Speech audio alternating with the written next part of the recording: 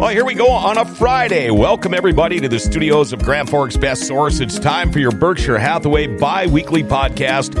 Love doing these Friday shows with the realty experts at Berkshire Hathaway. And realty expert John Brodeen is standing by. We're going to talk with him in just a minute. Look, if you want that home, let's go get you that home. And it's okay to feel a little nervous. Or to not know what to look for.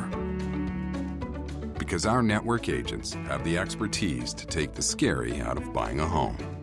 Well, most of it. Now, let's go get you home. All right, here we go. John Brodeen, realty expert with Berkshire Hathaway in the studios. How are you today? It's been 2 long days since I've seen you, man. I know. How are you? I'm good. I'm good. I love Fridays. Yeah. Big plans for the weekend? I don't think so. I think I'm just going to sit around and recharge my batteries after last weekend. So Yeah. And you know, I'd mentioned because I see on social media, Berkshire Hathaway, the guy, they're always cooking good food. And you guys are always whooping it up a little bit with great meals and everything. But you're kind of a fitness guy. You said you kind of tend to stay away from them, but you said on the weekends you cut loose. So tell me a typical weekend of food for John Brodeen. Well, Friday night might do like a pizza night, and maybe get some Dairy Queen or something like that. You're crazy. Yeah. Saturday might do like Five Guys burgers. Okay. Then Sunday I'll normally go over to my parents and we'll have sub sandwiches and chips and salsa and stuff like that. So that's your free weekends then. Yeah. There's times I overdo it, but I make up for it again during the week. So. Yeah, I would imagine. We talked the other day about underpricing versus overpricing your listing. Now, I wanted to ask you about this because you see this a lot when you drive around. For sale by owner. Mm-hmm. Now, I know we have talked about similar situations for sale by owner and things that can go wrong, but what can go wrong trying to sell for sale by owner? Yeah, so let's first talk about why people go for sale by owner in the first place. They are basically willing to do more of the work in order to try to keep more of the proceeds. They are banking on probably saving around 3% in commission. Mm-hmm. They're not saving an entire 6% in commission and not setting any commission rates, but let's just use that as an example. Okay. So they're not saving an entire 6% commission. They're saving 3% commission because they're saving their half of the commission. Sure. They still likely are going to end up paying a 3% commission out to the whatever agent brings in the buyer. Because, like over 90% of qualified buyers are working with an agent. The chances of them actually selling aren't that high. And if they do actually sell, it's almost certain that whatever buyer comes in is going to have an agent. So they're banking on them being able to do enough work to save that 3% in commission. Now, here's where this can backfire. Just because they're willing to do the work doesn't mean they're able to do it at a highly skilled level the way that a real estate agent would. And any missteps, every misstep costs you money off that sale price. Yeah. So if you're a for sale by owner, you need to somehow not lose 3% compared to what you would have sold at if you were listed on the market with a good agent. And this just isn't about setting your listing price high. This is about actually, it's about marketing, it's about negotiating, it's about navigating the contract to close period without getting smoked at every single step of the way, keeping in mind that you're going to be going up against a pro probably. Sure. And also being able to navigate it. It's not just about not, giving everything away in negotiations. It's also about being able to keep it together and not lose the deal, because that's another common thing where the person just thinks that, as a rule of thumb, I'm just going to dig my heels in on every single thing. They might not know what they're supposed to dig their heels in on and what they're not supposed to dig their heels in on that could cause them to lose the deal and cause the buyer to walk away. Right? I could think of many reasons why I would not try to sell my home myself to save 3%. I mean, first off, okay, I can take all the pictures I want with my 5G cell phone, and they're still not going to look as nice as what you guys do if you really want to show the beauty and the good things about the house. Another thing is, say somebody's just happens to be in town because they know they're going to be moving here. Yep. And they have one afternoon or one morning to go look at a house or houses. And no, I'm selling it on my own, but I have a job. I can't just leave my job whenever somebody wants to look at a house. I mean, those are just a couple of the many things that I could come up with, the many reasons I could come up with why I would hire a realty expert. Yeah, so out of the things that can go wrong, that was one of the first things I was going to mention. I don't think I've ever seen a for sale by owner who actually, if they're not willing to spend the money to hire an agent, you can almost bet 100% that they're not willing to spend the money to hire a professional photographer. Mm-hmm. The difference between professional real estate photography and photos taken yourself, even if you got yourself the nicest camera and the nicest gear and you spent $8,000, you're not going to be able to shoot as good of photos as a professional real estate photographer. It's just not going to happen. You aren't going to learn all those skills in the 2 months that you've got, and nobody's going to spend the money on that type of camera anyway. Sure. I don't think I've ever seen a for sale by owner that hired a professional photographer. The closest I've seen is when they've ripped off the old professional photos from when they bought the listing. Oh, sure. Which is actually illegal because those photos are property of the photographer and the agent who paid for them. Right. So you're not allowed to do that. And usually they get in trouble and get taken down when they do that. Anyway, though, so the photos aren't going to look good. This is the first online presence that you've got is your photos. Mm-hmm. And before you even get to photos, they have to decide on a price themselves. They don't have access to the same past sale data that we do. So, and they don't know how to research past sale data in the same way. So even if they had access to all the same information, they wouldn't know how to filter it down the way that we do. They wouldn't know how to analyze it the way that we do. They wouldn't know how to make adjustments the way that we do. We base everything off of how appraisers do everything. You know, we try to mimic their process as best we can. Sure. You know, appraisers are they're appraisers for a reason. Right. But we can try to get as close as we can to the job that they do, since a house has to sell twice. It has to sell to the buyer, and then it has to sell to the appraiser. The appraiser has to decide that it's worth it. So overpricing is really common amongst for sale by owners. And we talked in the last episode about what can happen if you overprice a property. It's very bad for marketing. It's you could plaster a property all over the front page of the New York Times, and if it's overpriced by 30%, doesn't mean it's going to sell. You just paid for an overpriced ad on an overpriced house. Exactly. The property and the price has to be able to sell itself for the marketing to be able to do its job.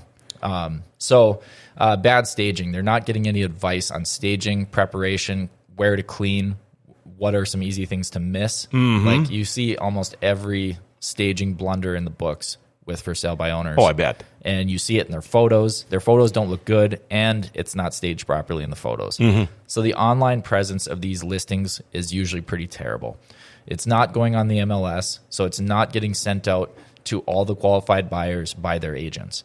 When a listing hits the MLS, agents usually set up auto emails for their clients. So whenever a property that hits the market that meets their criteria and is in their price range, it automatically gets sent to them as soon as it hits the market. For sale by owner, this isn't happening. Real estate agents aren't looking on those websites trying to find for sale by owners. Right. It's just not going to happen. Yeah.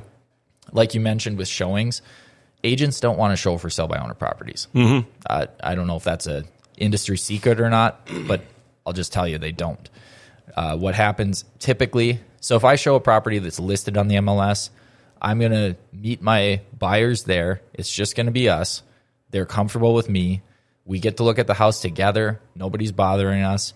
It's usually staged well because the listing agent advised them on how to stage the property. Sure. It's usually clean. It usually shows really well. There's no distractions.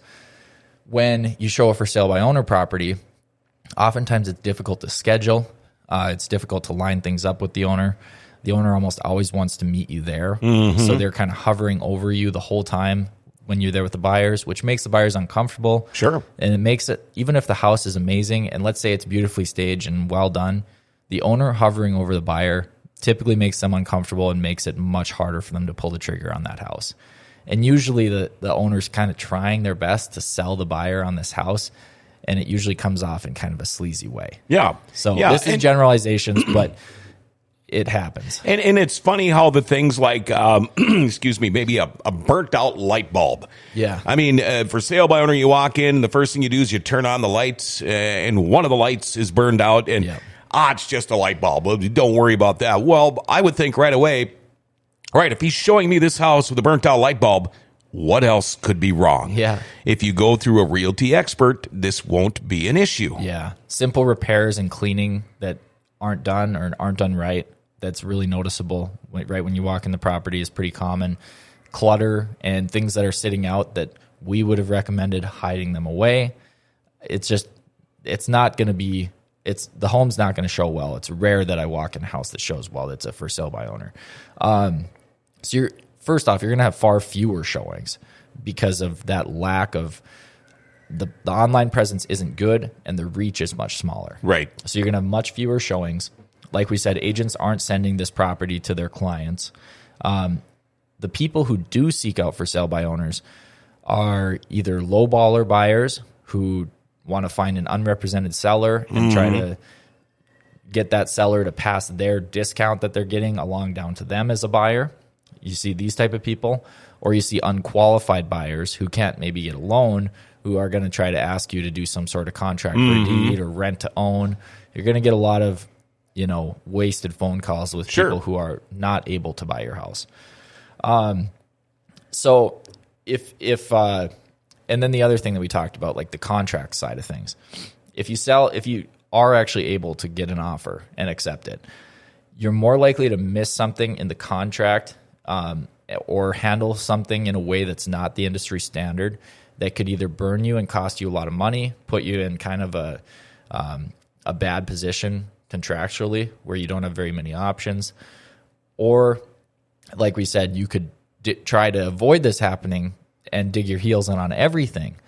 And you're thinking, there's no way I'm getting taken advantage. I'm just not going to give them anything they want. And then that could cause the deal to fall apart. And now you got to find a different buyer. Right. So it's usually one of the two. They're not going to know that those fine, the things that an expert will know. I mean, you guys teach me something different every time you come in the studio. And again, I see these signs all over the place, for sale by owner. But now I'm not very good with math, but say you got a $250,000 house. Is it really worth saving that 3% to go through all the headaches? We mentioned on Wednesday, you mentioned the term beat up. That's probably what's going to happen. And when it all is said and done, your house is on the market for 6 months, and pretty soon you're calling realty expert John Brodeen and saying, hey, I should have never done this. I should have got a hold of you in the first place. And even on the ones that do sell, there have been national studies done that show, I believe it's 5% less that for sale by owners sell for on average than a house listed on the MLS.